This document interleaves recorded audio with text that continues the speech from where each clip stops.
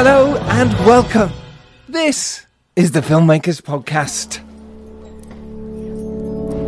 It's a podcast where we talk filmmaking from indie films to studio films and everything in between. How to get them made, how to make them, and how to try not to F it up, in a very, very humble opinion.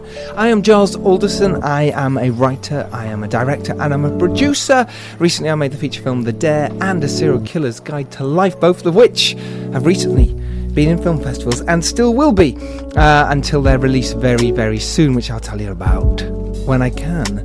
This week I've been casting for King Arthur and prepping for King Arthur, which I'm shooting in 3.5 weeks. Brilliant. Lots of prep going on for that right now. And what I'm going to do while I'm away on set filming this and do a couple of on-set reports.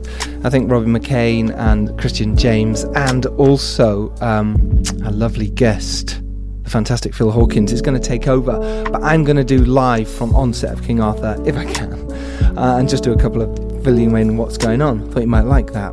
But that's coming up in the middle of September all the way through to middle of October. So yeah, looking forward to that. I hope you are, because I'm looking forward to filming it. It's going to be fun. So anyway, today's episode is with the fantastic director Adam Egypt Mortimer, who I met over at the Popcorn Frights Film Festival watching his fantastic film Daniel Isn't Real. He also directed his debut feature film Some Kind of Hate, which was named as a horror classic by Fangoria magazine, and who doesn't want that? He is a really cool guy, and we chatted in depth about so much stuff. It's given you so much advice for filmmakers. We talked about how you work with actors, how you can relax, giving you advice for directors, some great little tips, and why we're worthy to make feature films. Also how he managed to get Elijah Wood as an exec producer and / producer on his feature film Daniel Isn't Real, which is doing the festival circuit now. If you can find that, go watch it. It's brilliant, really brilliant. Links in the show notes to where it's playing at the moment. So tonight is the Make Your Film event. This is Tuesday the 3rd of September. If you're in London, if you're around, come and join us. It's going to be amazing. You've seen all the tweets, you've heard me talk about it. We have Susanna White, we have Leon Clarence. Oh my gosh, it's going to be great. Myself and Dom Lenoir are going to chat about filmmaking with these brilliant filmmakers and how they get the films made. Come down tonight, come join us. This is it, your last chance. Get some tickets if there's any left, if they've not sold out by now.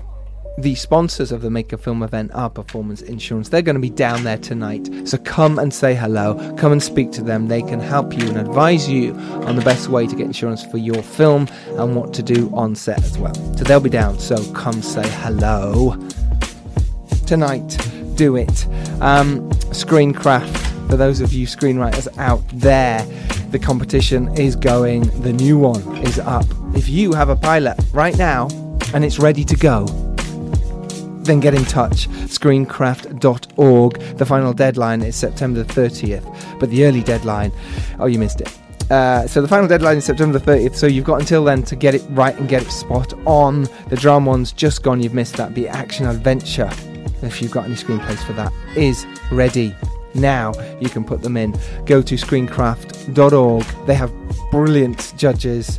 It really is the place to go to put your screenplay in. Why not? Do it. Right, let's get to it. Today's rather fun, brilliant chat with myself and Adam Egypt Mortimer, all about filmmaking, directing, what it's like in the trenches, and his new film, Daniel Isn't Real, which stars two very well-known actors' sons. Cryptic clue for you there. Enjoy this week's Filmmakers Podcast. Adam Egypt Mortimer, welcome to the Filmmakers Podcast, my friend. Welcome. Thank you. Thank you for having me. We met in a car in Florida. We met again at a bar, at a pub in London, and now across 2 continents we speak. It's like serendipity. It was like it's supposed to happen that way. We were walking out the bar in Miami at the Popcorn Frights Film Festival, and there was a guy throwing up on the street, delightful. And one of the lovely organisers said, "Oh, why don't you just jump in? You guys, you're all going back to the same hotel." It's like, "Hi, nice to meet you. Nice to meet you. Hey." That was it. That was our introduction to each other. It was lovely. And I don't know if it was lovely. I don't know if your listeners know how tall and handsome you are, because this is an audio of course format. They know. But, do they? Okay, good. I say it every week. Oh my god. Hi everyone, it's me. I'm tall and handsome still. yeah. Haven't shrunk and gotten deformed yet. Well, that's good. Knock on wood. And and obviously my listeners will see from the photo I put up on Twitter, and if not on the photo that they find of you, how handsome and tall you are as well. Oh, this is an incredible mutual love club that's happening right now. Do you like the way I said as well? Like I realised I just bigged myself up and I actually didn't mean to. And you see, it's just maybe it's the English sort of self-deprecating humour, and maybe there's some Americans out there go, oh my god, look at him, he loves himself, what a dick. Yes, I am a dick, but I don't love myself. No, I don't think I'm handsome. I am tall though, I'll take that. I'll take the tall. Were you always tall and handsome? Is that something that I came haven't natural? That's sort of a deep and probing question in a way. I mean, I was when I was younger, like as far as like in high school, I was actually quite short. I remember, in like middle school, I was like really small for my age, probably like one of the smallest kids around. And I was a very like picked last for the kickball team kind of situation and all that. And then I think probably by the very, very end of high school, I reached my full height, but I was a scrawny like wisp. Like a friend of mine would draw a caricature of me where he would just like rub pencil lead on paper. Just like a wispy, like you could, you know what I mean? Wow. I was like that. And I mean, as far as being handsome, I feel like in the past couple years, as I've sort of grown into my confidence on any number of levels, I've felt sort of, I feel like confident in a lot of ways. And so I like to wear crazy, but also attractive fashionable clothes. I don't know if you'd call them fashionable, but I've sort of developed a fashion and I'm sort of like enjoy how I can make myself look, and it's like maybe this is a benefit for like not dying yet, is that you get to live to the age where you sort of feel comfortable in your skin and your bones, and that's a really nice aspect, I guess, of sort of the work I've done psychologically and physically. Like I go to the gym all the time. I do yoga and boxing, both of which primarily to like feel not stressed out. Like I need to like, how do I,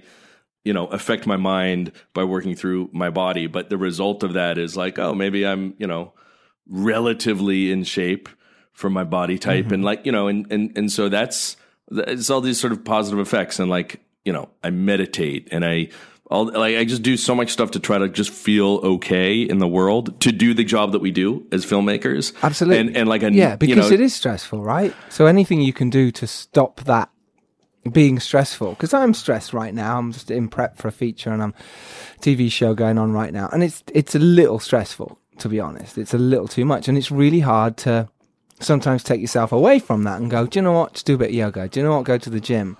And when you're in the middle of it, film, prepping or whatever, it's very hard, right? Mm-hmm. Do you find time to do that? Do you literally go, no, I'm shutting off from filmmaking and I'm doing that? Yeah, it's crucial. I feel like that's super crucial, and without it, everything falls apart. I mean, it's actually, I think it's more than stressful. It has to do with anxiety, and I think anxiety is a deeper, heavier, more destructive feeling than just stress even.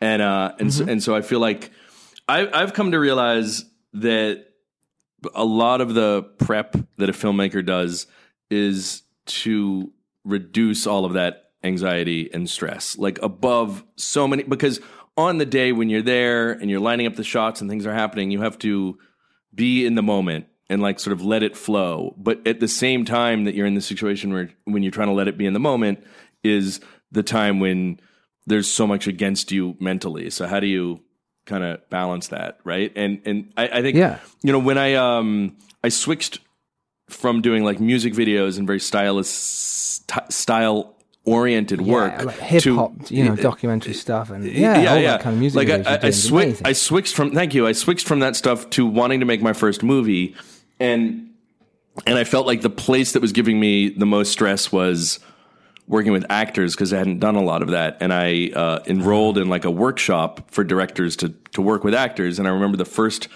interview I had with the teacher, I was telling her, I just had this revelation in talking to her where I was like, oh, I feel really anxious about how to do this and how to do that. And she was like, yeah, everybody feels anxious about that. That it produces all of this anxiety. So if you figure out in advance like what you're doing and how to do it and practice it, you'll feel less anxiety. And I was like, oh, that's like the entire point of what we're doing is to like, I'm not like some unusual, brain meltdown person who has anxiety. That's like the sort of entry level. We all feel super anxious about these aspects of filmmaking. And so all of the work is to reduce that so we can sort of show up and float like a butterfly on the day.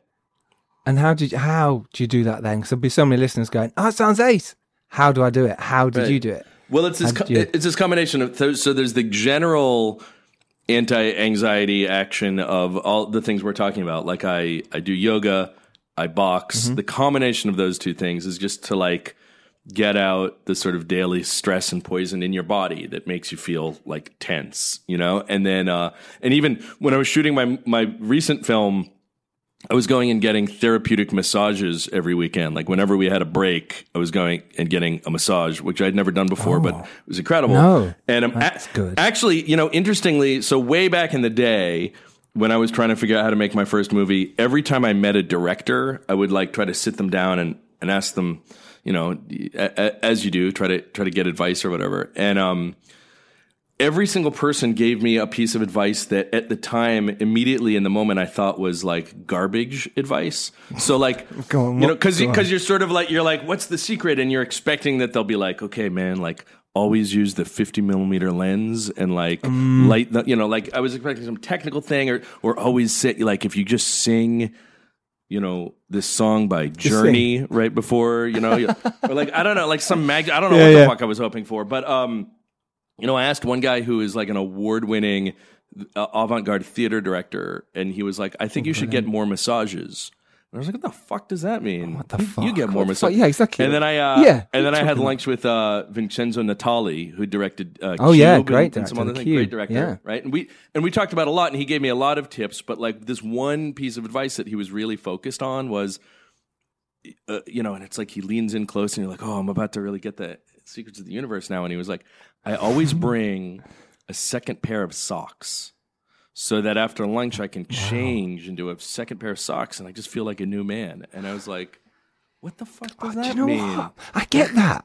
But that's the thing. I love wearing new socks. So I was sort of getting all of this feedback from all of these people that were saying these things that sound kind of ridiculous and don't have anything to do with filmmaking. But eventually, once I started the practice of working with actors and preparing for that, I was like, oh, they're all just describing the ways that they personally deal with anxiety and make themselves feel more, make themselves feel more in the moment because your feet aren't bothering you, your muscles aren't bothering, whatever these things are, to find a way to like connect to your body, be comfortable and be in the moment, and suddenly you're going to be a better director. And I was like, okay, that was all really good advice. I just had to sort of understand. It's kind of like in Karate Kid when he's like, how is painting the fence going to help me be good at karate? And then one day he's like, oh, I get it now. It all clicks. Yeah, I get it. Yeah, so wax on, wax off. So massages and sock changes and anything else like that is painting the fence. And so that's, so that's one way. And the other way is to be, maybe slightly more helpful to your listeners, like you're saying, is that to be fair, I think that's really helpful. I think it is. I actually do. I'm like going 100%. I'm doing that now. I can't believe I haven't before. New socks and a massage if I can, and a coffee. I'm like, why am I not doing this all the time? Yeah, all of these things to make you comfortable. I mean, it's also why I get annoyed when people sort of scowl at actors who like make all of these kind of wild demands.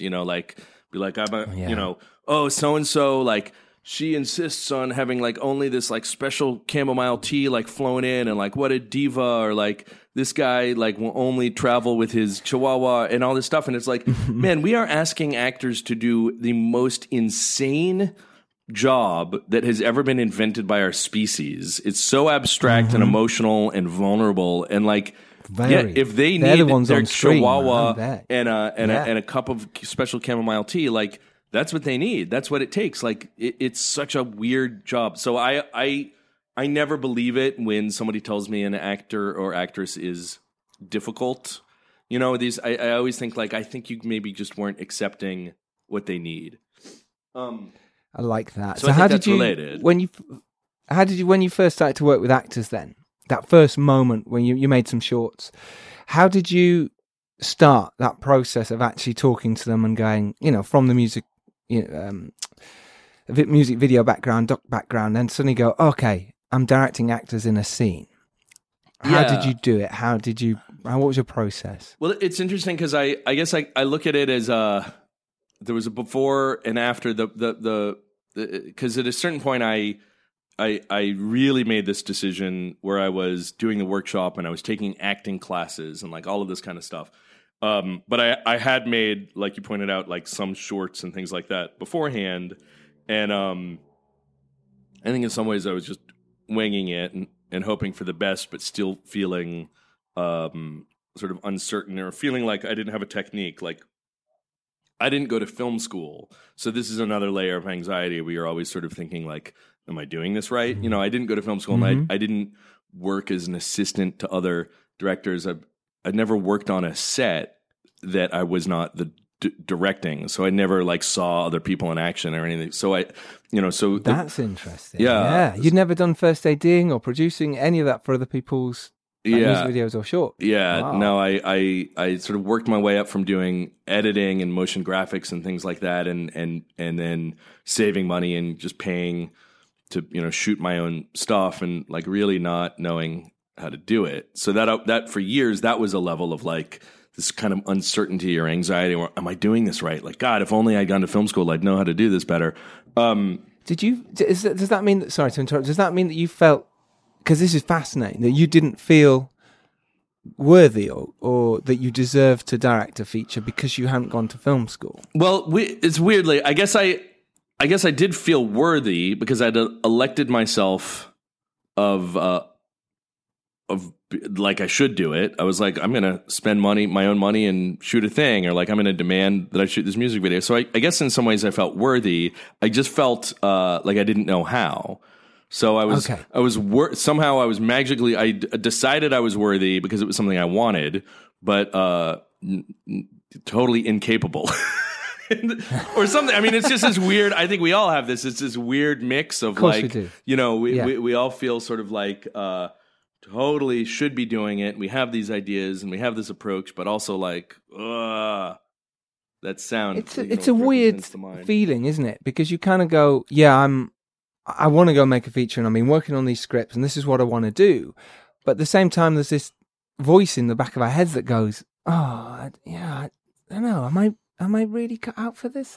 Can I really do this? And obviously, I say this to my listeners all the time. Yeah, you can, and this is your vibe. But there's that voice in the back of your head. You still get it now. I'm sure you do too. When you sort of going, oh yeah, maybe this isn't my calling. You know, you get these voices and these things that bring you down, and you've got to keep pulling yourself back up and going, no, of course I am, and of course this is what I want to do. Absolutely. It's so important to remember that everybody has those voices, and those voices are totally meaningless, and those voices are just another little bit of a challenge for you to get over on your path to doing the thing. Like those voices are fucking lies. I mean, interestingly, and you know, the movie that I just made is about the voices that tell you things that are different than what you want to be doing. They're so interesting, right? Talking about that. Yeah, Daniel isn't real. We'll come to that in a minute. Absolutely. Yeah, you're so right.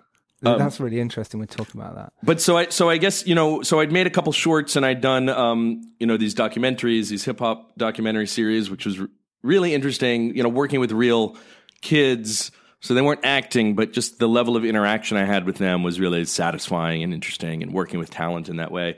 But then I took these workshops and acting classes because I had written this movie called Some Kind of Hate, which looked like it was going to get financed. And so I felt like, oh, fuck. Like, you know, it's like, oh no, I'm going to have to make a movie now after all this desperate hope to make a movie. Now it's going to happen. Oh, fuck. How do you make... And part of what my technique was at that time was to kind of jettison everything I had learned and had done and the people that I had worked with on music videos and things. And I said, okay, I'm going to sort of forget about the like style forward aspect. I'm going to not work with my same cinematographers. Like everything's going to be different and completely change the focus into what is a narrative and what is acting and how am I going to approach that? So it was, I really sort of cut ties with how I had been working and then tried a new way of working. And that's really interesting because I think that's brave, because I imagine a lot of people have gone, I'm going to stick with the people I know, even though it's a different medium, if you like, and we can call it a different medium because music videos are amazing, but they're often 3-minute pieces that you don't sustain characters for longer than, sometimes a minute within that. So I find that really interesting that you said, I'm going to see this differently and go find a different cinematographer, which in this case was Benji Bakshi, who's gone on to do some amazing work, including Bone Tomahawk and Broad in Cell Block 99. And that's really interesting, your choice to do that. Did you know at that point that was your sort of goal? You went, no, I'm going to literally switch my mind and focus I did. There. It was very on purpose, and I was like, I'm gonna spend so much energy on workshopping scenes and working with actors, and I really just want to sort of like reorganize my DNA and understand how to make a movie and do it differently. And then I think that part of and I talked to a number of cinematographers sort of interviewing for the job, and Benji was just super brilliant when I talked to him. He was a graduate of AFI, and it's like if you can ever work with anybody from AFI, they are so well trained in such an interesting way, and I always really love people that come out of that program. But he had this technique where he showed me he made graphs of the emotional state of the movie throughout the movie. It was this crazy thing where it looks like a stock, like a NASDAQ chart, like ups and downs and things. And where we would go through the emotional sort of arc of each character and graph it scene to scene. Like in this scene, she really wants to be achieving so-and-so, but she's not. So she's at this low point and then up. And we used that as a way to sort of inspire visual ideas, where we'd be like, wow. If you look at this chart, like she's really spiking up here. So that's when we should have a lot of lens flares or like that kind of, like we had this sort of visual language connected to the emotional chart. And when he told me that that's how he worked, that's what made me hire him. Because it's sort of like you talk to all these people you talk to all these people and they're all going to have a base level of like their work looks good and they technically know how to do it. So what's the extra thing that makes them the right person for you? And in that case with that movie, not everybody knows it was a very small movie, but it was my attempt to make a very low budget slasher movie that took seriously the emotional life of the characters, or as I put it at the time, like the emotional pain was equally as important as the physical violence. And to sort of, is there a way to shoot a slasher movie that would be like a teen indie drama instead of like a horror movie? And so our listeners know it's called Some Kind of Hate. It's cool as fuck. Go seek it out. As your debut movie, it is almost sensational. It's really fucking good. Oh, thank you, man. I appreciate that. What I really liked was you're going down a journey, like you say, the teen movie, and then it sort of flips. It has these different. It's dark. If you like these angsty teen, I say teen's the wrong word. Like these angsty dark horrors where people want to get revenge or people want to do. It's just great. Supernatural elements in there as well. Vengeance on bullies. It's all that stuff that I love. Yeah, and it's cool. I mean, yeah. So.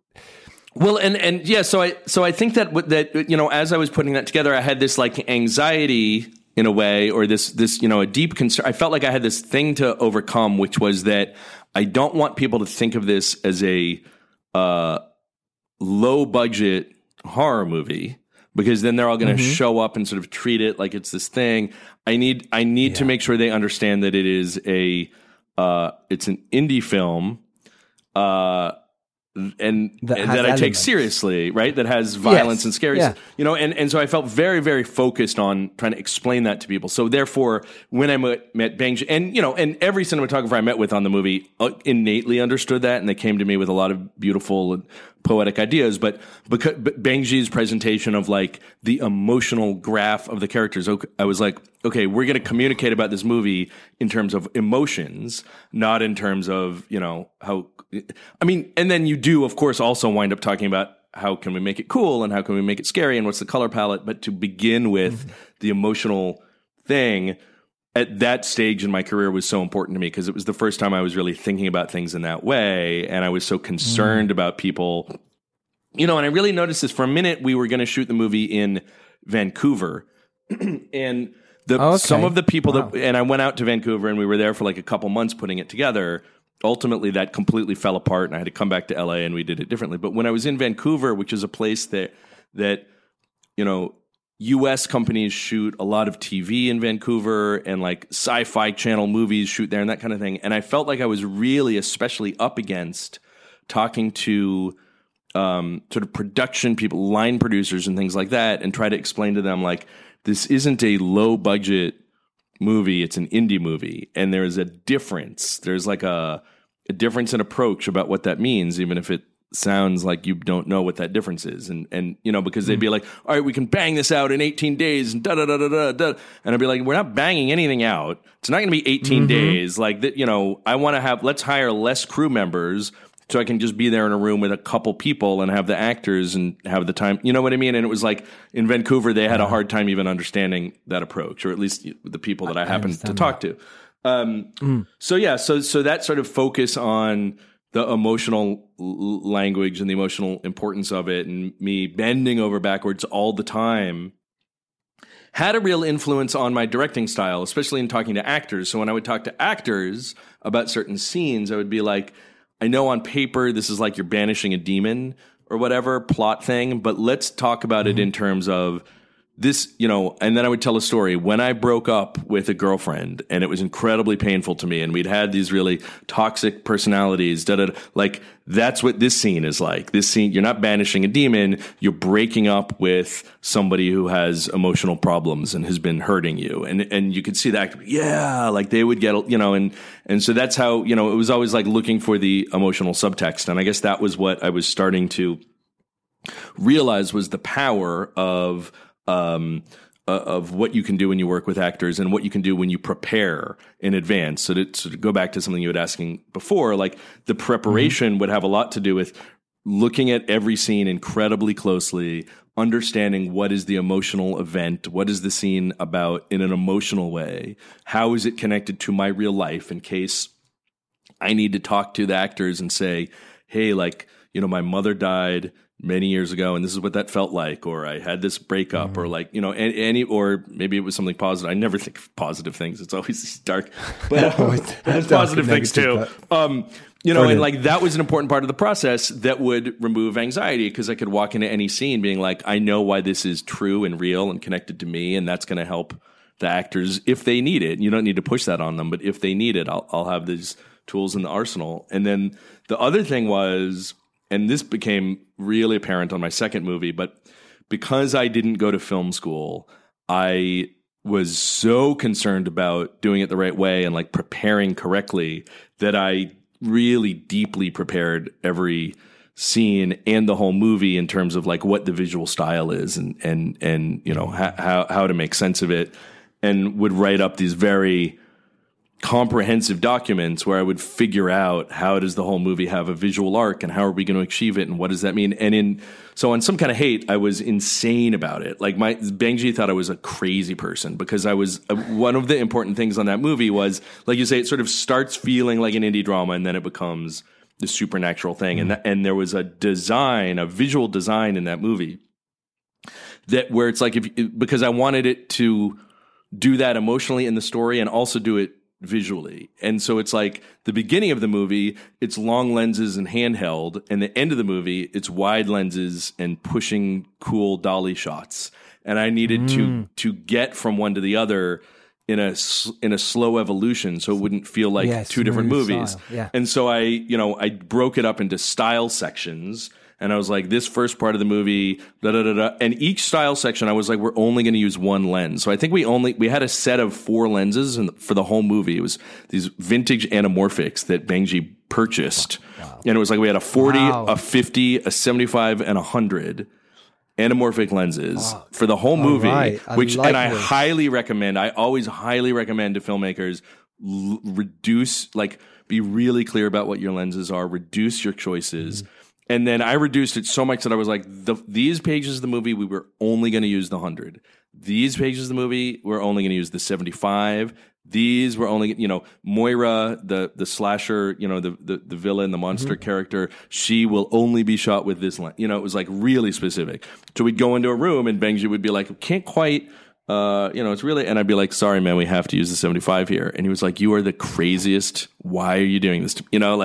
But it provided like this incredibly rigid framework, so that there would be this kind of, this set, and you can feel as the movie's going forward, or at least the intention was, man, that it's sort of opening up as you go forward. It's becoming more stylish because Moira, her point of view as a supernatural revenge monster is taking over from the chaos of these like young men with their shaky cameras and their long lenses. She's taking over into this different form. So that was the intention. And I don't know where I got that idea from, but once I had that idea, I was like, I think this is what a director is supposed to do. So I'm going to like really like march down this path. That's great. And do you know what you did there was you stuck to your guns, and it's so easy on set to suddenly go, oh God, like you say, your DP, Benji's saying, actually, should we just change to the 100? It's a better shot. And you could have easily gone, yeah, you're right, let's do it. And I love the fact that you didn't. You went, no, I'm sticking to my plan because that is my vision for the movie. I'm directing this. You've got to trust my vision as I'm trusting yours. And that's huge. I remember I did that with Andy on the Dare when we were shooting that. I had a specific style for every single scene, and it got, like yours, got bigger and bigger. And there's certain points I went, I really want to change this now. And Andy would turn to me and say, nah, stick to your vision. Stay true what you wanted. And it's like, yeah, of course.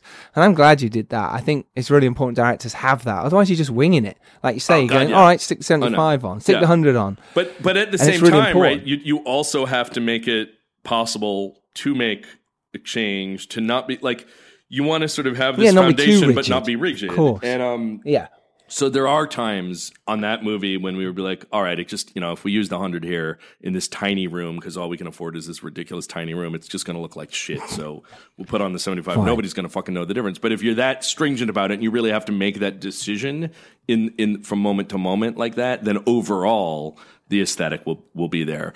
And I think if you're too rigid and you're like, we will only shoot on the 100 because I said so 3 weeks ago in the comfort of my home, then you really risk fucking things up and making everybody sort of mad. And on Daniel, there's all of these rules. I made so many rules in that movie, and then we broke every single one of them. But the fact of making the rules and understanding why we made the rules gave the movie its style. So let's talk about Daniel Isn't Real. This is your absolutely brilliant second feature, shall we call it? I mean, I know you worked on the anthologies and stuff, but it is absolutely brilliant, immersive, really cool, psychological, indie, thrilling, horror elements, drama. I watched this at Popcorn Frights and I was just blown away. I wanted to see this movie because of the poster. And I remember sat on the beach, and I think I was on the beach with the Quiet Place writers, Beckham Woods. And I remember thinking, I could just stay here and go for a beer and carry on the night. I remember turning to Bart, my lead, and who was over there with me, and I went, I really want to go see Daniel Isn't Real. I really want to see it based on that poster. I didn't know you then. I hadn't got a cab with you then. We hadn't watched a man throw up across the street. And I went, I want to go see it. I don't know why. There's something in me that wants to go see this movie, and it's mainly based on the poster, which is fantastic. And I went to see the movie in the cinema, and it was just brilliant, really enjoyable, really dark, twisted, fun, out there, cool tale. And I really loved the way it was made. I thought it was really high end filmmaking, brilliant performances, clever with the way you did the transformations, and that's not giving away a spoiler. And I'm really proud that then that night I got a taxi with you, because, you know, I'm proud. What's this a stupid thing to say? I'm proud I got a taxi. I was grateful when I got a taxi with you that night, because I was like, let's have a chat. And then we agreed to do the podcast the next day, and that's cool. Yeah. So thank you for all of that. I appreciate that. I mean, that's, you know, it's so huge to get, you know, when filmmakers respond to your work that way. It's like the most meaningful thing. So thank you. I appreciate it. And it's just so nice to feel seen, you know, to like when you work on all these things and then people come back and they say the things that you were hoping that people would feel, and you go, oh fuck, like, wow, it's like magic. Wow, you know, it's magic because it's telling a story is one thing, but creating a feeling, which increasingly I'm understanding is what our job is. You know, when people, like you said the word immersive, and it's like, that's a feeling. And it's like, if you know, then it's like, you sit down to create, and you're like, maybe if we move the camera this way, people will feel that way. It's a ridiculous thing to think. And then when that comes true, it really feels like magic. And from that, we're sort of doing that within the cameras can be a character, or the camera is one of the characters for a while, you know, and as filmmakers, we can choose that. We can make that decision. We're not just sticking the camera there and getting the action. We're going, why am I putting it here? Whose point of view is this? And as long as the camera's a point of view sometimes, then it really works. And you really did that with this film. I didn't know who I was rooting for, who I felt icky for, you know, the mother's a brilliant character, you know, and you was like, well, am I supposed to like her? What? Even the girlfriend, you kind of like, okay, she's great, but then is she not? And just great, you know? Do you want to give us a small pitch? Oh yeah, sure. So Daniel Isn't Real is about a 19-year-old kid named Luke, who is in college, but his life is really falling apart. He has trouble connecting to other people. He has a lot of sort of psychological issues and panic disorders. And a lot of this stems from the fact that when he was a child, he had this very extreme traumatic experience, and his mother is very problematic. And when he was a child, he had a imaginary friend named Daniel. So at 19, he decides, what if I could bring my imaginary friend back? And then Daniel comes back to him, and he's now this very handsome, charismatic young man. And they start to have these adventures together, and Daniel is really helping him to kind of break out of his shell and become social and become creative. But then Daniel essentially he wants more, and he tries to take Luke's life over. And it sort of goes from being a sort of a psychological thriller to something that actually becomes a cosmic horror. He's weak, he's lonely, and he's nothing without me. As you can hear, it's so interesting and cool. Look, I mean, you've got a great cast for this as well. It's really cool. You've got, just 1 minute, give me a second. You've got Sasha Lane. You got, who are your two wonderful leads? Miles Robbins, and you got Patrick Schwarzenegger. Yeah. And some other brilliant, Mary Stuart Masterson, of course, as the mum. And just, wow. When you were casting, did you set out for certain feelings, looks? What were you going for? Because I don't think you could have cast it better. I know. I love the cast. And they're great. Looked out properly. I saw Sasha in American Honey probably as far back as, I feel like it was maybe 2016 when that came out. I saw it at Fantastic Fest in Austin. And the minute I saw that movie, I was like, I must cast her. Like, she has to play Cassie. Like, there's no question. There's nobody else. And so did you even think you could get her, though? Did you think she was even possibly on your radar at that point? Because she was blowing up. It kind of goes back to that thing we were saying earlier about when you feel worthy of something, and when you just, like, I was just like, yeah, she'll do the movie. Why not? Like, really? So I had always wanted her, and then we were lucky to get her, and my casting directors knew her, and they were suggesting her, and I was like, are you kidding? Like, she's my number one choice. Like, let's go. So that was great to sort of get her involved right off the bat, and I met with her, and she really understood the script. She really understood the sense of, having these demonic forces that might come from our own minds and how they affect us. Like, I think she really connected to that, and she just was the character. It was amazing. And the other guys, so I met one of the things, this goes back sort of to the preparation and whatnot we were talking about before, is that I really love auditions. I think a lot of people dread this part of the project, but for me, I love it too. Being in a room and having actors come in, and then you can kind of play with them with your script and see, well, what if we did this and what if we do that? And it's your first. I treat it as an opportunity for me to start learning how I'm going to make the movie. I agree, a really fun way to approach it, you know? Yeah, you've got an opportunity to go, oh, that line's slightly wrong, and oh, that's an interesting way they played it. Oh, well, if they did that. I totally agree. You're already thinking about your movie, and you're using these, in a weird way, these actors to get you where you want to be at the same time, but also casting, going through that. Can they get to where you want to be? It's really interesting. It's great. And if you luckily on this movie, we had great casting directors, so we were only seeing good actors. It can be a slot. Like if you go into I try to go into the audition process like just giving everything, like so intensely involved in it. And so if you're seeing one person after the other who's just not a good actor, that's going to be a nightmare and so draining. But if you have somebody who's only giving you good actors, they're not necessarily right for the part, but good actors, every interaction you have becomes valuable and exciting. And I walk away from the auditions really depleted and exhausted, but so satisfied. And, in this movie in particular, because it's about this imaginary friend, most of the movie is the main character and another character who nobody else can see standing around in the physical space of the frame interacting. And for a long time, I was like, well, that's really cool on paper, but how the fuck is that going to translate into a movie? And it wasn't until we did the auditions when I was able to finally have, 3 people on their feet all talking and realize, I was like, oh, that's actually going to be cool. That's like normally in a movie, you have 2 people in a scene and they're talking to each other. But in this movie, there's always this third extra character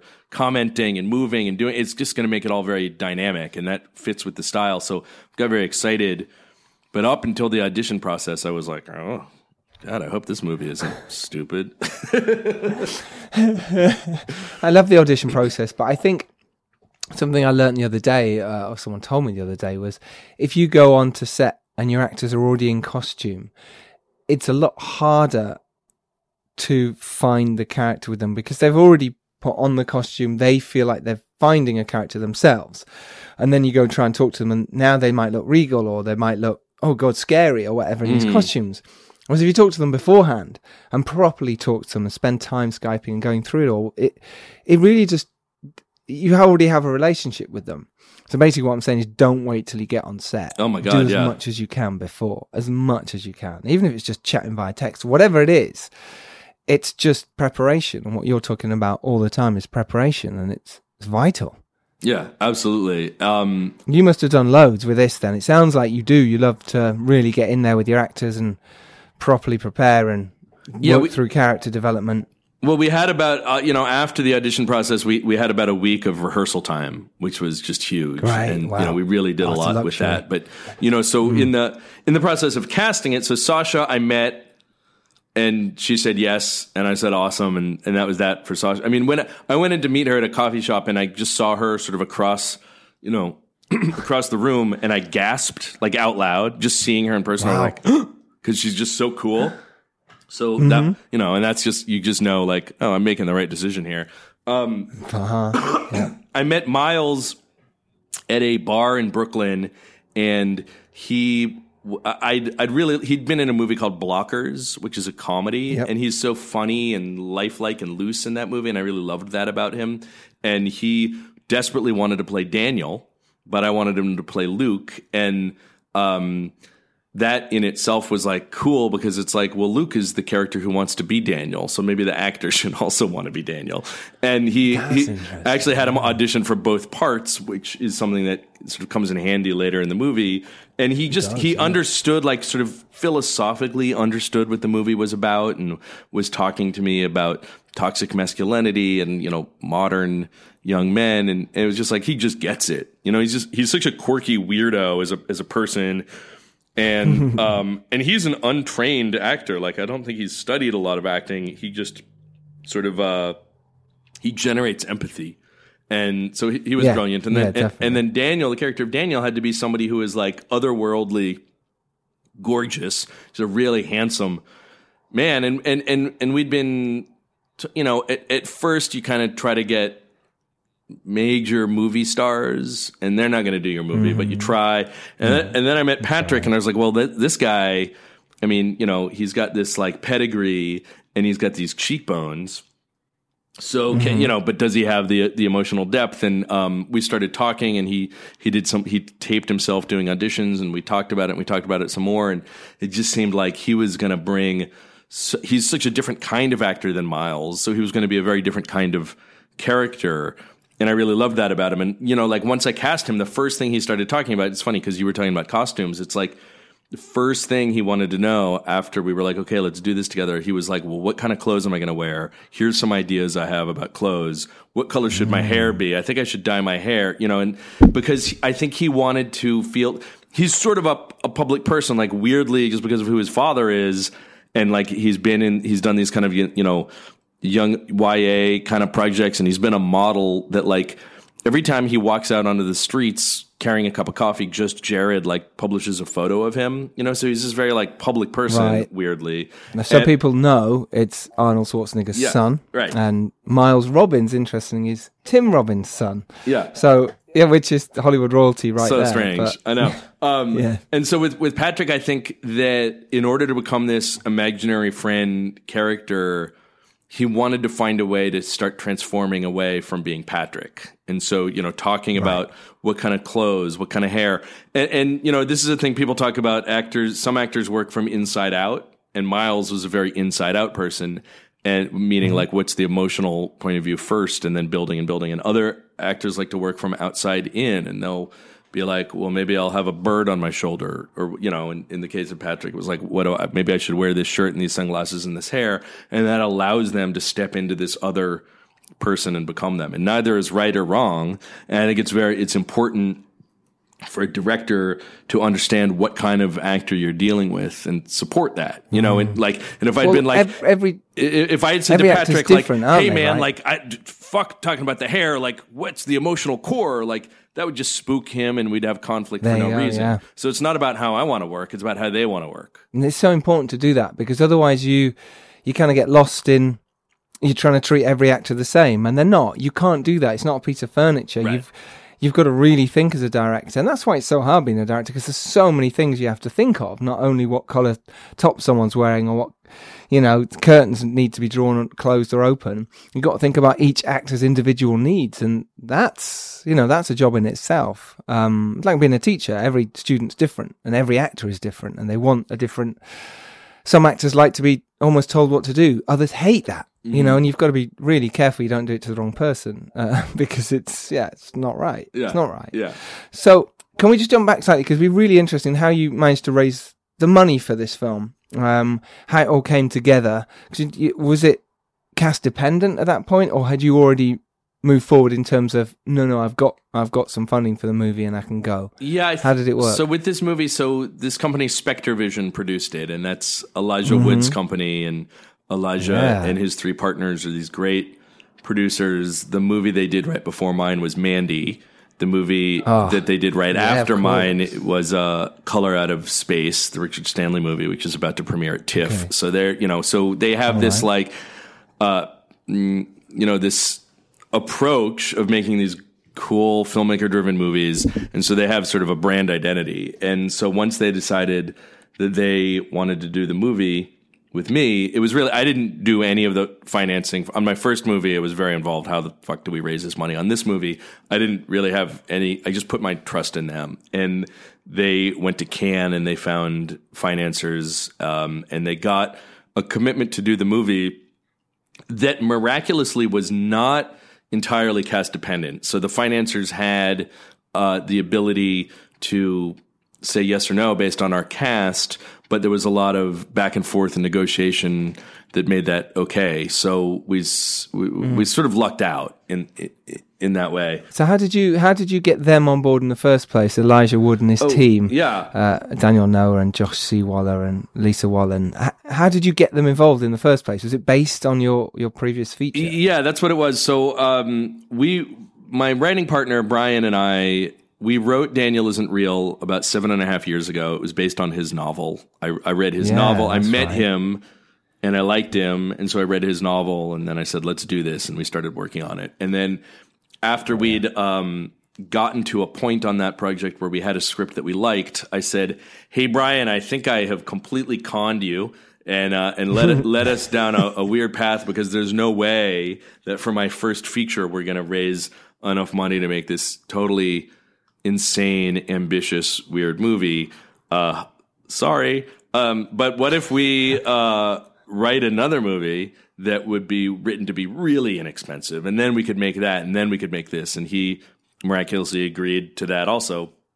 So that's where the idea of making Some Kind of Hate came from, was we need to make a movie so that we can make a movie. Mate, totally. This is what people forget sometimes. They go, why can't I make a movie? Because you haven't made one yet. Yeah, it's... You know what I mean? Go out and make one. It's so circuitous. It's so frustrating, but it's also true. And it's like, you just have to sort of find a way to make that first movie. And so we were like, okay, let's just write something we can do for like, $200,000. That seems reasonable. And then even that, it took years to get that made. And you like, nothing is ever like, oh, we just do that, so we can, everything becomes an all-consuming, life-destroying passion. And, because like I said, we wound up in Vancouver, and then, things falling apart, and, it's just like, it just went on for years. But then we made that movie, and it played at its world premiere was at a festival called the Stanley Film Festival, which transformed into the Overlook Festival, which is now, it was in New Orleans, but in 2015 it was called Stanley, and it was in Colorado. And so we premiered there, and SpectreVision had a movie there as well. And they might have actually had two movies there, Cooties and The Boy. And I remembered my first day there, I saw Josh Waller sitting at the restaurant eating breakfast and looking at his laptop. Somebody must have pointed out to me who he was. And I had been emailing SpectreVision for years, since they were founded. And when they first started, they were called Woodshed. Then they changed their name. Like, I had been trying to get in touch with them forever, because I was like, they're making like arty horror movies. Like, that's my jam. Like, these guys are going to love me. And so I was constantly trying to get in touch with them, constantly emailing them, never hearing. But like, I would have loved for them to have done Some Kind of Hate, but they didn't get back to me. So I walked up to Josh and I was like, hey man, I've got a movie here. You got a movie here. You went, hey, you didn't get back to me, motherfucker. Well, I did say that. I said, I love it. And I've been trying to get in touch. I didn't say motherfucker. I said, I've been trying to get in touch with you. But it's great to finally meet you. And then he had his laptop there. So he scrolled through and he was like, oh yeah, I see all your emails here. Like, and he had, unanswered emails going back for years. But it was just sort of fun. What are you going to say at that point? Fuck you! No, you're going to be grateful that you're having the conversation. And he's, busy making movies. He doesn't owe me a return. I don't resent anybody for that. Of course he doesn't. And but he was like, cool. Like, I'd love to see your movie. Like, sounds good. And so he saw it, and he really liked it. And then he told all of his other partners that they had to see it, and they all really liked it. And so that was incredibly fortunate, because not everybody liked Some Kind of Hate. But these guys, at the very least, sort of saw the intent of it and understood the directorial voice and all that good stuff. So the next thing I know, I was back in LA meeting with them and telling them about Daniel, and gave them the script. And, a week or two later, they said, we all read the script and we all like it and we all want to make this movie. And then, it was years before it actually came together. But it, in this very slow moving way, it worked out exactly as I had hoped it would, which is you make your tiny movie with very little support, and then people see it and appreciate it, and then they want to come on and help you with your next thing. And it was delightful to see that sort of happened. That's so nice, isn't it?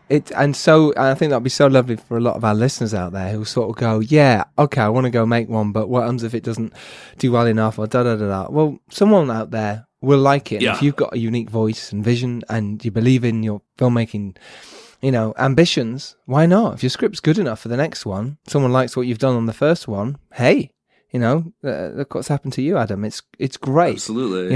And big things move forward. And good for you for keep writing to them as well. I mean, fair play. It's great. One funny tidbit about that is, so there was Brian and I wrote a third script, and it was after we were in Vancouver and the whole movie fell apart, and I had to drive back to LA and still wasn't really considering myself a real filmmaker, I started writing this movie and then brought Brian in to work on it with me. That was like a really crazy, low budget kind of David Lynch style movie that was really about heartbreak and these kind of desolate feelings. And that was the movie that I thought I was going to make next after Some Kind of Hate. And when I went to meet Daniel Noah from Spectre Vision, I was bringing him that movie. It was called Drained, and I wanted to shoot it in Singapore. And I had like a massive lookbook and like photos I had taken in Singapore where I went there and scouted all these locations. And the whole drive there, I was like rehearsing my pitch, my 15-minute pitch where I talk about here's what the movie, here's the story, blah, blah, blah. And so I sat down and we talked for a while. You know, when you have these meetings, the first 15, 20 minutes off and you're just kind of getting to know each other. And, you know, you have to learn to be very patient, that you're not just there to like attack them with your vision. You're just there to hang out and get to know each other. And then I was like, well, here's this movie that I want to do. And I got about half a sentence into this pitch. And Dan said, hey man, like, I have to tell you, that sounds like the kind of movie that we're not really interested in doing anymore. Like, you know, our first few movies were really experimental horror and very low budget and super cool, and we're very proud of them, but we're trying to move into to do things that are a little bit bigger and a little bit more commercial. And I was like, great. Oh. And so then, but I also had Daniel Isn't Real, and I was like, well, that's totally, you know, and I had to just pivot. Like, you can't be like, no, I want you to listen to the pitch, or like, no, you're wrong, or like, once you hear it, you're going to agree, you're like, or go, fuck you, flip the table over. These are all, exactly, you're wrong. You know, you're scrolling through the, you know, it's like the Terminator when he's like, fuck you, asshole. You're scrolling through all these responses. None of those are the correct response, let me tell you. The only correct response is, okay, yeah, cool, here's this other thing. So you have to have another thing. And and luckily I did, and I was like, okay, yeah, man, no problem. Well, I've got this other thing. It sounds like the kind of thing you'd be into. It's about an imaginary friend that comes back to an adult. And he said, that sounds awesome. Send it to me. And that was the extent of the verbal pitch. You know, like with the other movie, I had this whole thing and this whole journey, and it got shut down instantly. And the other one, I just had the one line. Well, that sounds great. That's exactly the kind of movie we're talking. And that doesn't mean they greenlit the movie, but it said that they would read the script, which is the hurdle you're trying to get to. And, isn't that interesting? And then right? It worked. The fact that and it worked, and we work all that time to try and perfect something. And actually, it comes down to who wants something at the right time, that they like a certain hook. And it was like that in Cannes. I'm sure you've been to Cannes, where you're pitching all the time, you're talking to people all the time, and then suddenly that moment happens where you're going, yeah, I've got this idea, and da-da-da, and they go, yeah, and you go, well, you got these other three, and they go, hang on, what was that one? Yeah, I'm interested, send me that one. You go, I just made it up. I just made one line up about something that I was thinking about the day before. Oh, that's amazing. Yeah, and then suddenly that's the one you're suddenly going, right, okay, we'll write a pitch, and because it was in the back of your mind all the time. But I find that kind of stuff fascinating, and it is all about who is looking for a certain thing at the right time, that you happen to be in the right place, you know? That's what happened with The Dare. It was just right place at the right time. Wait, is that how The Dare happened? That's the one that you came up with at Cannes? No, not a Cannes. No. But it was me talking to someone who I knew in London, just mentioning this project. And he went, oh, I know someone.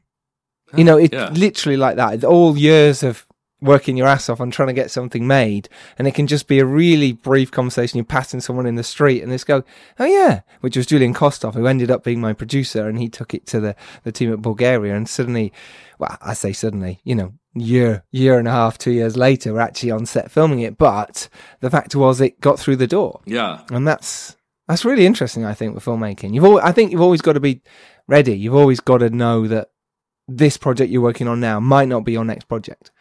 You know, and I think that's really interesting to have quite a few. Do you have quite a few ready to go all the time? Like in that case of Daniel Isn't Real, and the other one you were talking about, do you have a couple now that you're going, I've got 2 or 3 that are ready to go? I'm not always that strategic about it, but I think just because of how time works, you know, like I keep creating things. So, you know, for example, I wrote so I said, you know, Brian and I wrote this movie called Drained. So that's a script that I now have that I'm still interested in making. I started writing a movie several years ago. So that's a script that I have. And then when our movie got accepted to South by Southwest, I said to Brian, congratulations. Thank you. I said to Brian, that was our world premiere for it. I said to Brian, we have to have a script that's ready to go by the time the movie premieres because people are going to be saying what's next. So we did. Yep. We had that. We knew that a couple months in advance, and we just like rocked a new movie. So that all of that to say. So now I have 3 scripts. I have a number of pictures because you're always coming up with things and developing these ideas. Yeah. I think it would, if you're so successful that your rate of making things outpaces what you've already written, then that's a great problem to have. But the funny thing, I read an interview with Harmony Korine recently, and I love Harmony. I've been obsessed with his career for his entire life. I think he's just an outstanding genius. But he's such a unique, and in some ways it got in my head because for a while I was like, how can I be more like him? And I just don't think anybody can be like somebody like that. And I read an interview with him recently where he was talking about he had written this movie, this crime movie, and he had all these big stars in it. I can't remember who, like, I don't know, Colin Farrell or I don't know. He was just a big movie, and then it was like the schedule slightly didn't work out, and then he was like, oh, I don't feel like doing that anymore. And he said in this interview, he was like, I just don't understand these people who write these movies way in advance and then do them later. Like, how can you do something if you're not feeling it in the moment? And it's like, okay, bro, like I understand that you are a super genius. Yeah, that's like kind unparalleled. Yeah. But I don't know how anybody can live like that. It took me so long to do anything that I just don't know how if you just keep changing gears, how you're going to get anything done. But he is a unique person. I don't recommend that we model ourselves after him, but I thought it was fascinating to see, sort of a window that's the opposite of how it feels like it really mechanically works. And maybe for him, that's incredible. That's why he lives in such a liquid, amazing style. And if you can do it, great. But I wouldn't know how to do that. No, I won't. So those who don't know, he made Spring Breakers with James Franco recently, but was known for so many other films. He's just been around for a long time. I find that fascinating. And maybe he's in that position where he can just drop things. You sort of, whereas maybe we're not there yet. Right. I don't know. Maybe it's he goes through certain periods of developing something and then goes, I'm just going to drop this now. Yeah, and then he's like, fuck it. I'll just hang out on my boat for a while and make skateboard art and then come back around to it when it's time to come back around whereas to we it. can't. We spend a lot of time developing something. We kind of want to see it at least through. Oh, do you know what? I'll try this one again because I've worked I like this project. I love it. I've fallen in love with it. I mean, I think the thing that works for me that sort of like speaks to that is that it might not, he talks about it like he's very present. He's like, well, I feel like this now, so I'm going to do it now. But for me, it's like, okay, I know what this was about when I wrote it. I know what the feelings were about when I came up with this. So I'll just reconnect with those feelings. And that, I think that still works for me. So when it was time, and I also, let me say this because with Daniel, when it came time, when it was sort of, okay, now the money has come through and you're going to make this movie, bro. I did have a moment where I went, oh, is this even still relevant?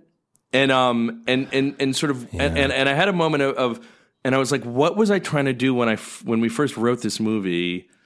And I realized that what I was trying to do when we first wrote the movie was no longer interesting to me and no longer felt relevant.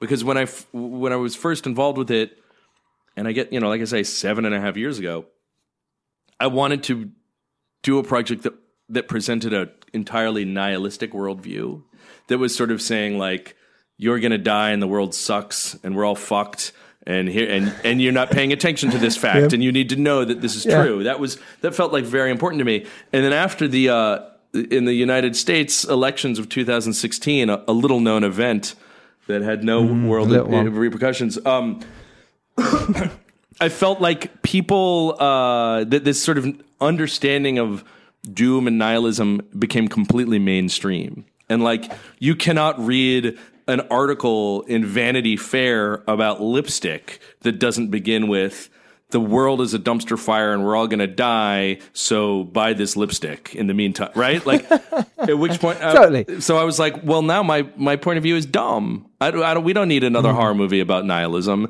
So right at the moment that we were getting greenlit, I was going, what the fuck is this actually about now? No.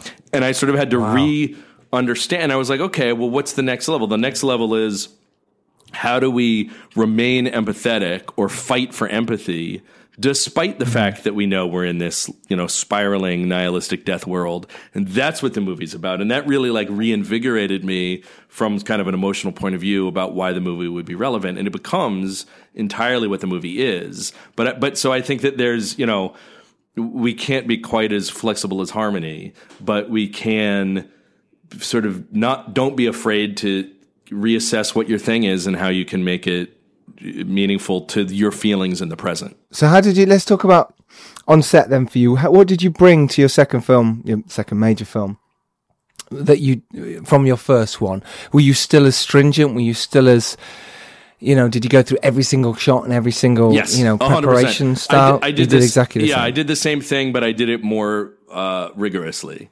So, the style guide for Some Kind of Hate was however many pages, and it had style sections and sequences and all that. And this new one had all of that and more. And I filled the style guide this time with lots of images and colors and color palettes. And just like Some Kind of Hate, this movie also has a style arc. It's a different style arc. It's the style arc that is relevant to this film, but it essentially starts with a style that represents isolation and depression and, the character's state of mind, and then goes into a wild, colorful, manic, kinetic maximalist approach. Mm-hmm. And with a few other stops along the way and afterwards, but, sort of thinking through how we're going to get, visually and stylistically from one place to another. And my first movie, I really honestly was learning how to make a movie. Like Bangji, the cinematographer, would,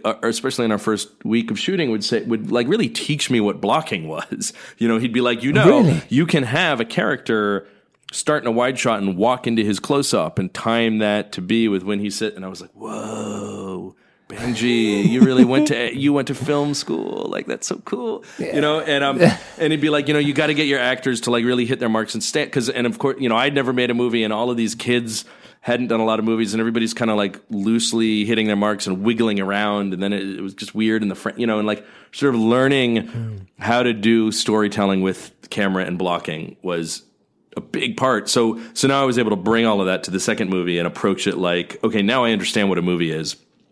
Now I understand, for example, what I'm learning when I watch other movies and break down their sequences and see how they shot them. I'm not just this looks cool, but it's oh, look at what they're doing. How can we learn from, so I had so much more experience in sort of how to think about what a movie would be. And so, I had made a 40-page style guide that was very rigorous, and it included a very important section about how do we shoot an imaginary friend. And it was this 6-rule thing that had to do with he can only be seen, when people are looking when people perceive this, he's this way, and we can shoot a profile if it means a 2-shot, and he can be dirty in the frame, but he can't be clean, all of these really specific things. Hopefully not that the audience would really recognize that that's happening, but that they would feel as though they're not being betrayed by the language of the movie. So that they can sort of go unconsciously they understood that. Yeah, absolutely. It seeps in. They'll join us on the ride of, we're looking at this character that nobody else can see, but one person can see it, even if he's physically in the frame with other people. We had I just wanted to, because when I first started in on this movie, a lot of people told me, oh, it's like Drop Dead Fred. So, which I had never seen before. So I watched Drop Dead Fred, and I understand why that is a movie that was exciting for people when they were kids. An imaginary friend, yeah. And when you're a kid, and I understand why people are sort of nostalgic for it. But I felt like the style of Drop Dead Fred really betrays it. It doesn't work for me cinematically.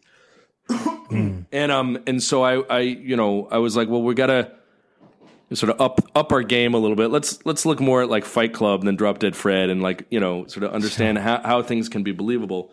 But so a really rigorous approach to the style. And then, again, every single rule gets broken at a certain point in the movie. But because we're so rigorous about it in understanding what it is and planning for it, I think that idea that we're not betraying the audience, that they can sort of feel what's happening and why it's happening, it persists. That's lovely. I think you've got to be open on set, right? I think you've if you're too rigorous, obviously your actors do different things than you set out anyway. If you go, right, I'm going to move the camera from here to here, and this is what it means, I'm going to slowly push into the actor's face, and and the actors go, well, I don't want to do that. It doesn't feel real. You know what I mean? You've got to be open on set to move as a director and keep your mind on top of what the scene is, but at the same time tell the story and help your actors and help the cinematography, you know, all that kind of stuff at the same time. I take it you were finding things like that constantly. Oh, for sure. And you just find new ideas. I mean, one thing that drove my producer insane was that, so we had a week of rehearsals, and we had everything shot listed and planned, and I had a 40-page style guide, but I would still show up in the morning and the actors would come in and I'd go, what do you guys want to do? I don't know what we should do now. I love this, though. Sure. And that wasn't entirely true that I didn't know. Of course, and I wasn't entirely open to but anything, but I wanted to. Now we're in the space. Like, we just rehearsed this whole thing in an office building, and now we're in the space, and all the cool things are here, and we're feeling what we're feeling. Maybe we're bummed out today. Maybe we're stoked. Whatever it is, like, allow the moment to be a part of what you're filming. That was important, but it sort of stressed out because we had such little time. Yeah, that it's like, there okay, we're really going to stand around and daydream about what to do. We got to shoot the fucking scene. So you have to. I'm still learning how to modulate this sense of like openness and efficiency. I think that's a really... And you were so prepared, you see, because you were over-prepared in a good way. Yeah. It meant that when you got there, you were confident because you went, well, I can always go back to... Exactly. That's exactly right. So therefore, I'm free to play. Yeah. And once you're free to play, the magic happens. That's exactly right. And that's all about preparation. If you'd come in and gone, oh God, I don't know what I'm doing. Oh my God, the actors feel that, the crew feel that.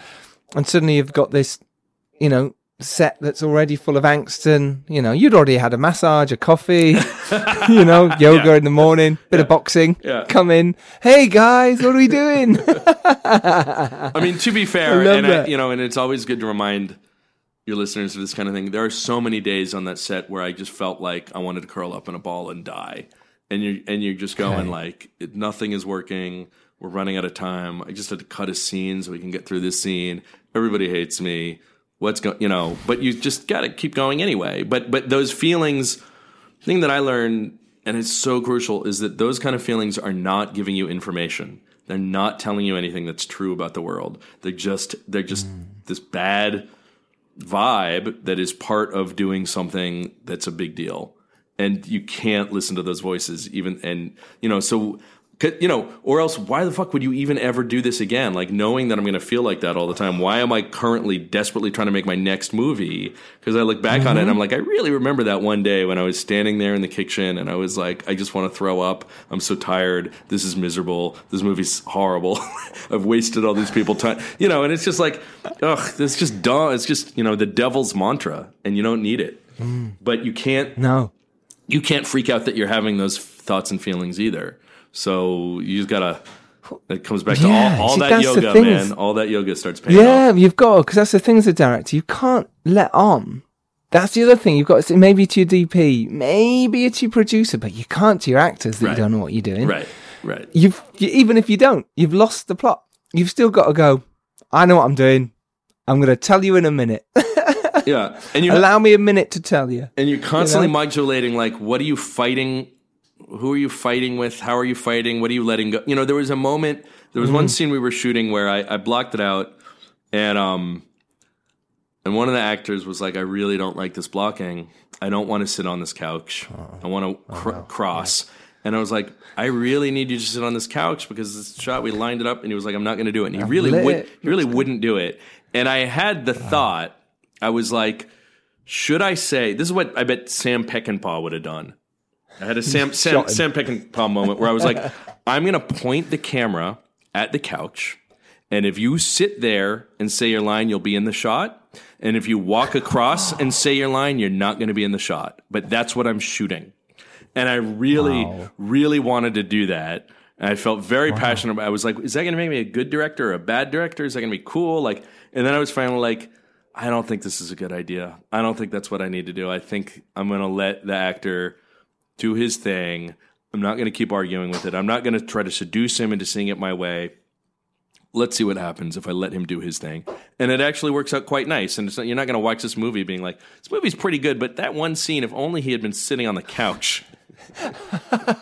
It's so true. We can get so bogged down in stuff like that, and especially on set, it's like the miniature of every little moment feels like it's huge. Like that could have kicked off massively, and you'd have gone, "Well, I'm putting the camera here and tough shit," because you'd have been stressed from something else or whatever it was. And the fact that you didn't in the end it shows you're a good director, because you kind of went, I've got to work with the actor for the rest of this time, for one thing, but also that doesn't help anyone else or the movie, because now I've got a shot with a pissed off actor sat in it. You know, and it's like, and I think there was a time, give and take. There may or may not be directors who still work that way. I think there was a time when then directors really. I mean, I've heard stories about, that Paul Newman. I don't know who it was, some actor, and maybe it was John Ford, and they spent like 3 days shooting the same scene because the director was saying, you're going to put down the cup and then you're going to go over here and say the line. And the actor was like, nope. And he just wouldn't, and they just kept shooting it. And they came in the next day and shot it again. And Ford was like, we're going to shoot this until you do it my way. And like, I don't know. It's money. Yeah, that's not too much money. I don't think we can do, I think we have to live in a sort of more loving and collaborative place in filmmaking. And there was sort of a time for that kind of like, auteur, crazy person, patriarch, but none of us really feel like being that person anymore. But I liked imagining, I liked knowing that it, like in my soul, I could come up with a good Sam Peckinpah approach, Yes, in your dream, you know what I mean? That night you thought about it, and I could have done that. What would have happened? Let's play this out. And for the good of the movie, it worked out well. And like you say, no one went, I wish you were sat on the couch in that scene, you know? Yeah. So it's just sometimes keep thinking, isn't it?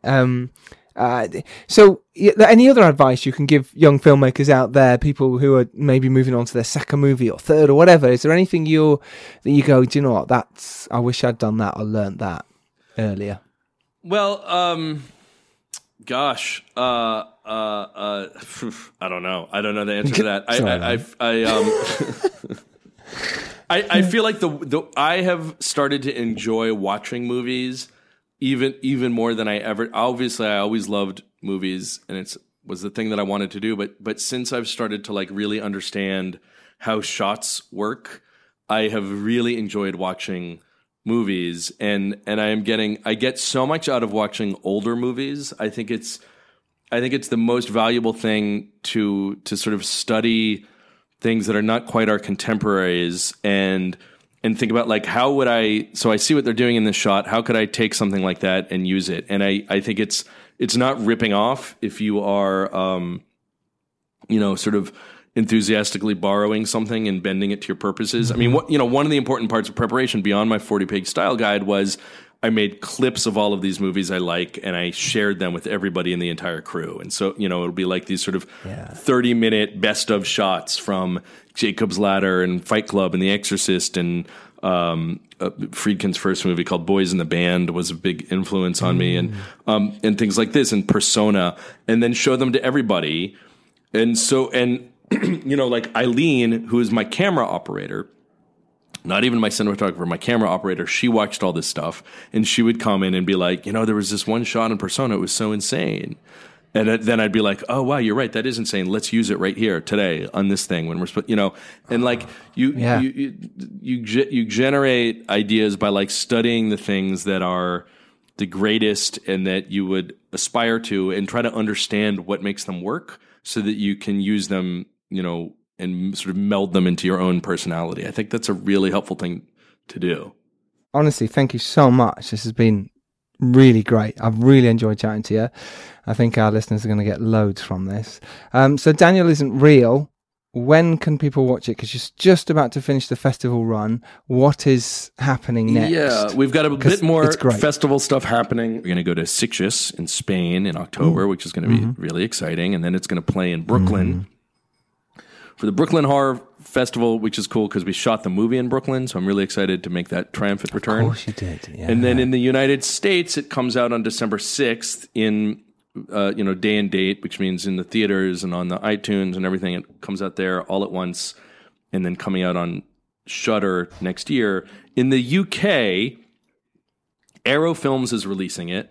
Oh, same as us for Serial Killer's Guide to Life. Yeah, and they are amazing. Yeah. When I was in the UK last week, I recorded a commentary track for the Blu-ray that they're going to put out, which was very cool. I think the Arrow release is going to be the definitive version of this movie. They're just such a great company. They really want to pack it with extras and art and all this cool stuff. So they'll be putting it in theaters and Blu-ray. I don't know if they've announced it yet. It'll be either in December or January in the UK. Mm-hmm. So look for Arrow for that. And then if you follow me on Twitter at Adam Egypt, I will, obviously constantly go on and on about when it's coming out. And I also try to use my Twitter platform as a way to connect to filmmakers and a way to, I've shared a lot of stuff. I've published bits and pieces from my style guide and talked about my process and all that because I've been finding that I really enjoy sharing the process and trying to be helpful. So that's the platform I've found that's the best way for me to do that for now.